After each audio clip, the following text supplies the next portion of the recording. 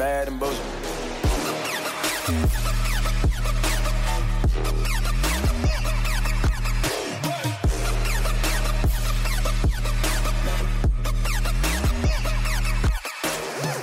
Welcome to the Bad and Bitchy podcast. I'm Erin.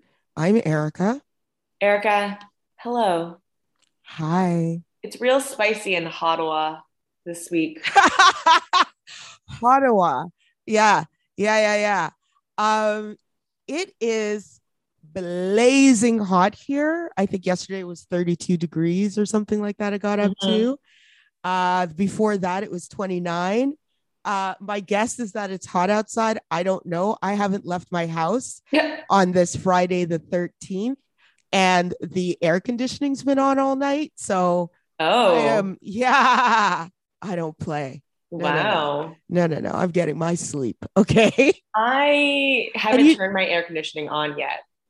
But you know what the thing is? You know what I didn't want? I didn't want some asshole doing like repairs next door and hammering at like 7:30 in the morning and waking me up. That, oh my God, that puts me in a bad mood all day.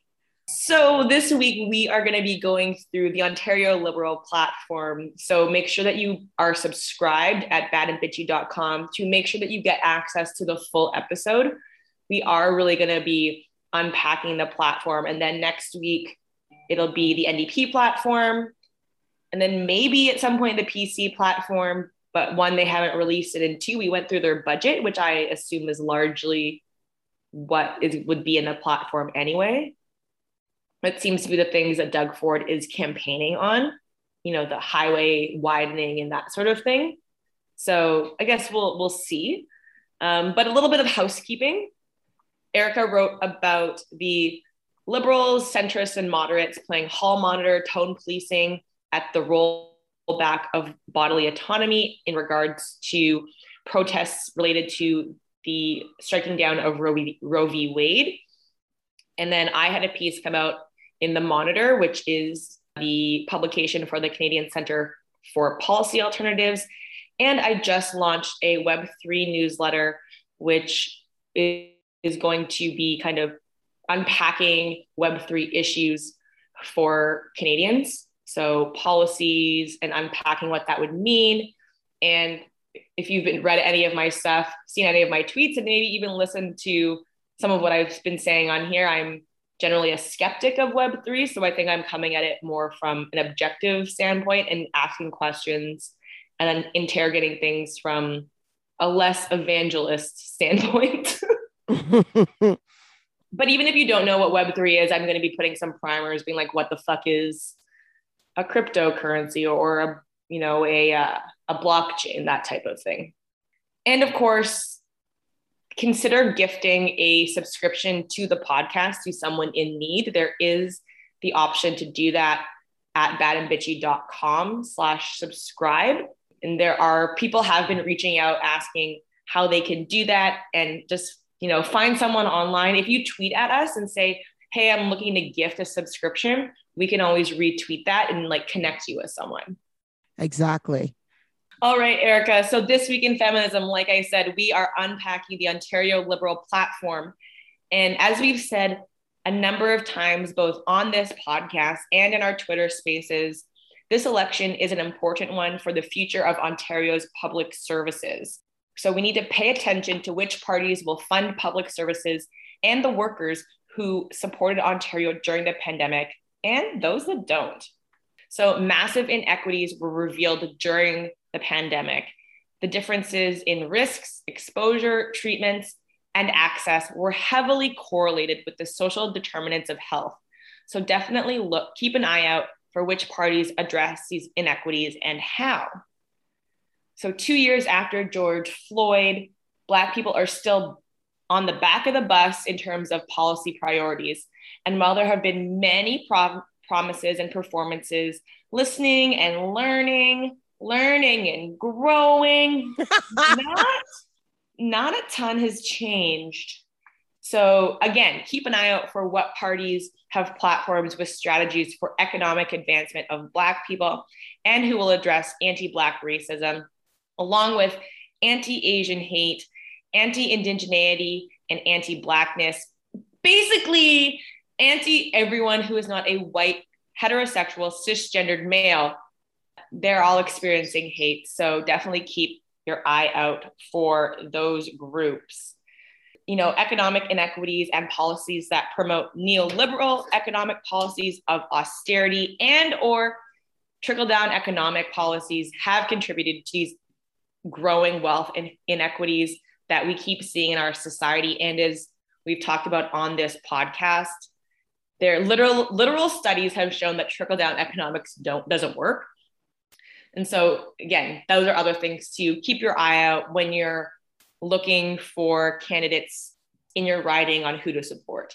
And I think that it's important to emphasize that there is a balance between voting for a broader party, but also looking to see what a local candidate can provide you and your riding in your community.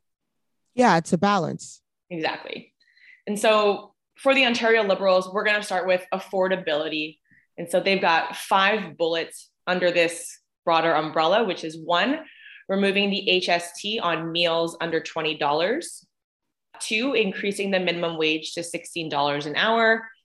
3, save parents $10,000 a year per child through $10 a day daycare. 4, bring back rent control and provide renters with a path to ownership.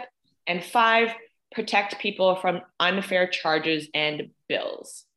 So I think $10 a day daycare is very obvious. We know that that's already a done deal. So it's not clear to me why it's included here. Yeah, I didn't understand that either. I do think they are trying to expand the network of daycares too, like expand capacity. And that is a provincial matter, I would assume. But I mean, it's not like a platform to run on, then just say expand capacity. I don't know. It doesn't make sense to me, actually. It seems to me like they're going to ride this daycare thing until even when it's on fumes. So yeah. Which, that's not to minimize the need for daycare. Okay. You'd never hear either of us on on this pod, even remotely coming to that. But, I think it's time to kind of get down to the nitty gritty and stop marketing $10 daycare and basically tell us, how you're going to, as they say, provide flexible and inclusive childcare options. Yeah. I think it really needs to say expand the already agreed upon $10 by adding X amount of spaces over X period of time. Exactly.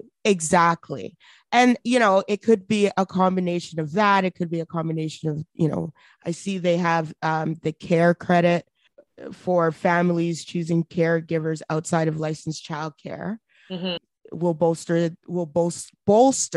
the care tax credit by 50% to an average of $2,000 provided in regular advance payment, and will work to ensure parents have flexible and inclusive care options, including licensed home care, First Nations-led childcare, and childcare for diverse families and for kids with special needs. To me, that should be at the forefront of what they said, instead of, $10 a day childcare. Yeah. I just think that the conversation needs to move on. 100%. 100. It's the lowest of hanging fruit because it's already a done deal. Right. To me, it just feels like in that bullet, it just feels like virtue signaling. And I think that to them, my guess is that they think the $10,000 per year is really the key thing that people are going to hang on to. So Erica, that does it for our rundown of the Ontario Liberal platform for this election. Yay! I feel like you were generally underwhelmed, but there were a couple of things that you were happy to see. Well, I'm underwhelmed in general by the Liberals' approach to the police, which is basically hire more racialized officers and things will get better. And I'm like, no, that's not how it works, which just shows a fundamental misunderstanding of the police structure and its impact on our communities. And I'm just like 2 years after George Floyd and you still don't get that? What the fuck? Yeah. Yeah. It's like all my shit is going to be we're 2 years after George Floyd and that's it. Mm-hmm. I mean, Because you're not George wrong. Floyd, that 2-year anniversary is coming up on the 29th, I want to say. Yeah. Somewhere around there. Just days before we go to the polls. Right? So if you want to make sure you catch up on all of our back episodes, including 1, our interview with Michelle Rempel, and 2, all of our Ontario election content, head over to badandbitchy.com to become a paid subscriber and you'll get access immediately. Honestly, I think that really does it, Erica. Yep. I'm going to go enjoy the sun. Yay! Me too. I might have beer. And I won't be here next episode because I'll be in Portugal. Okay. So, Erica, I will catch you in a couple weeks. Bye. Bye.